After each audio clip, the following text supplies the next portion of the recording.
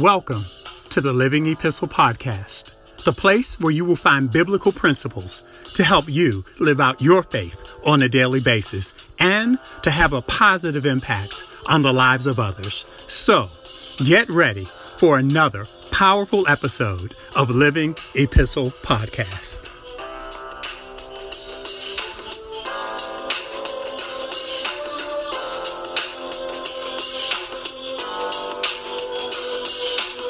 Hello, my name is Tony Miles, and welcome to this week's episode of Living Epistle Podcast. As all of America knows, earlier this week, we just had our midterm elections. And as all of you also know, the eyes of the nation were on Georgia. They were looking at Georgia's gubernatorial race as well as Georgia's U.S. Senate races. And so as of the publishing of this podcast, the gubernatorial race has been decided. And we do know that Governor Brian Kemp will serve a second term as the governor of the great state of Georgia. And Stacey Abrams, I'm sure, while she won't be the governor of Georgia, I'm sure we will certainly see her in other political spheres and political arenas. So I'm sure she'll be fine and she'll go on to do some other things. However, the U.S. Senate race between Reverend Raphael Warnock and Herschel Walker is still undetermined, and that means that they'll have to go to a runoff. Neither of the candidates got 50% and one vote, and that's just the Georgia Constitution, that the statewide candidates have to get at least 50% and one vote in order to be determined the winner. So in another 4 weeks, there'll be a runoff. So what does that mean? What that means that for us, with all the political ads that we were seeing leading up to the midterm elections, we are going to, unfortunately for us in Georgia, continue to see more ads for another 4 weeks. So the runoff campaign or the runoff election will be in 4 weeks. So I think it's the first week in December. So what is the point of all of this, and what do I really want to point out? A couple of things. Number one, the pollsters and the pundits had predicted that there would be a massive red wave that would come through during these midterm elections. What does that mean? A red term wave in the sense that the Republicans would have win so many seats in the House as well as in the Senate that they would be in the majority in both houses of Congress. Well, let's fast forward 3 days after the midterm elections. And what do we find? Right now, we have more than 24 House races, 27 to be exact, that have yet to be called. So, and then in terms of key Senate races, Georgia being one of them, there are several key Senate races that have yet to be decided. And so actually the majority of the Senate, whether it'll be Republican or Democrat, going forward in 2023 and beyond, is still up in the air. And so again, what's the point of all of this? What's the point of all this is the fact that the pollsters and the pundits who had predicted these waves had predicted it was going to be a bloodbath, a figurative bloodbath in terms of the results for the Democrats. And then the Republicans were going on very overconfident in terms of what would happen. Got it wrong. The long and the short of it is on both sides got it wrong. So it wasn't quite the red wave, if you will, that the Republicans were expecting. And it wasn't quite the loss of seats that the Democrats were expecting. And the quote unquote experts got it wrong. And so what does this tell me? What should this tell you? It should tell us something about us as humans. We are fallible. We don't know it all, and we don't have all the answers. And so the first thing I want to do is I want to quote a man that you may have heard of. And I usually go to him quite often when I'm in need of wisdom and wise counsel. Of course, it's none other than Solomon, right? And so what does he say in Ecclesiastes 1:9? Solomon says, "That which has been is what will be. That which is done is what will be done. And there is nothing new under the sun." Right? And so I really love how the New Living Translation reads. The New Living Translation says, or reads, "History merely repeats itself. It has all been done before. Nothing under the sun is truly new. And here's what I love about God's word is that God's word is always true. What do I mean? We don't have to worry about God predicting something or saying something in his word and it not come true, like we have with the quote unquote political experts and the pollsters and the pundits and the talking heads who made all of these predictions and none of it turned out to be quite as they had predicted. But what God tells us and what God reminds us of is that everything that God tells us in God's word is true, and it will always be true. It will always come to pass. And so here's the other thing, though, is the Bible reminds us that there is nothing new under the sun. And again, whenever these political seasons come, whether it's midterm elections or general elections every 4 years or the midterms every 2, I think back to November of 2020. Not that long ago, right? 2 years ago. And several days had gone by before it was determined that now President Joe Biden had actually won the election. But not only that, family, I think back to 2000, the year 2000, the presidential election, where Vice President Al Gore was running against then Governor George W. Bush, the younger Bush, where he was running. And the outcome of that election was not known for, you ready, family? The outcome of that election was not known for 37 days. And so if you'll recall, the outcome of that election was dependent upon one state, and that was Florida. And so as it turns out, George W. Bush ultimately was determined to be the winner. And so when that happened, I don't know if you recall, some of you are maybe too young to remember, but most of us remember that when that happened, many in the African American community were very distraught over the election of George W. Bush. We were fearing the worst for our community. We were fearing that there would be ups and downs and highs and lows. And so during President Bush's presidency, many things did happen. Of course, most notably and most infamously that will live on in American history was, of course, the events of 9/11, where the Twin Towers were attacked and the Pentagon and the plane that was crashed in Somerset County, Pennsylvania. Then that's when the Iran war with Iraq began, and, Hurricane Katrina and so many other things. But here's what I want us to remember, that even during those tumultuous times, not only did we survive, but we thrived, and we play a vital role. We being the African American community, played a vital role in electing the 44th president of the United States in 2008. And you got it. It was none other than President Barack Obama. And even with President Barack Obama's presidency and his administration, there were ups and downs.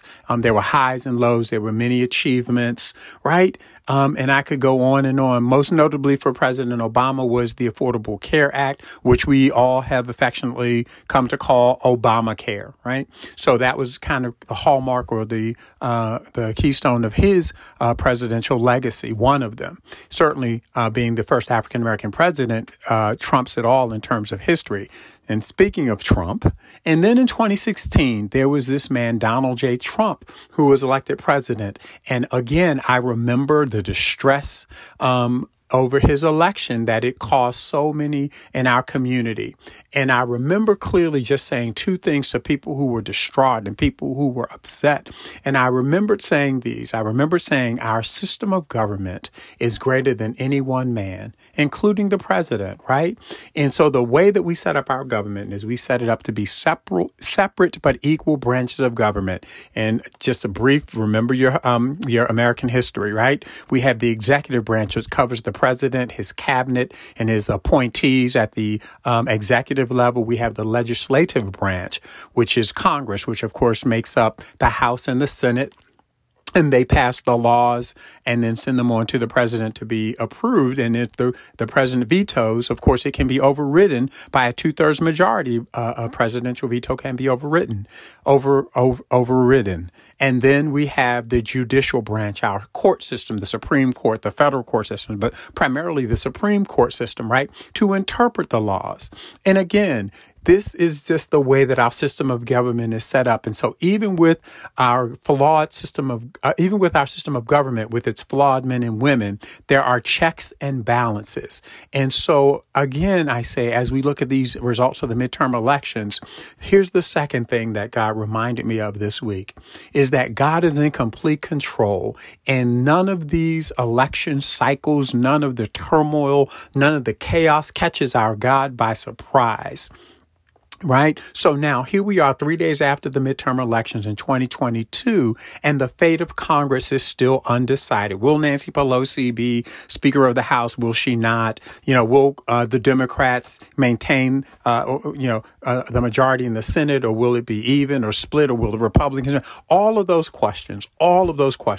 My advice today in 2022 would be the same as it was back in 2000, would be the same as it was back in 2016, would be the same as it was back in 2020.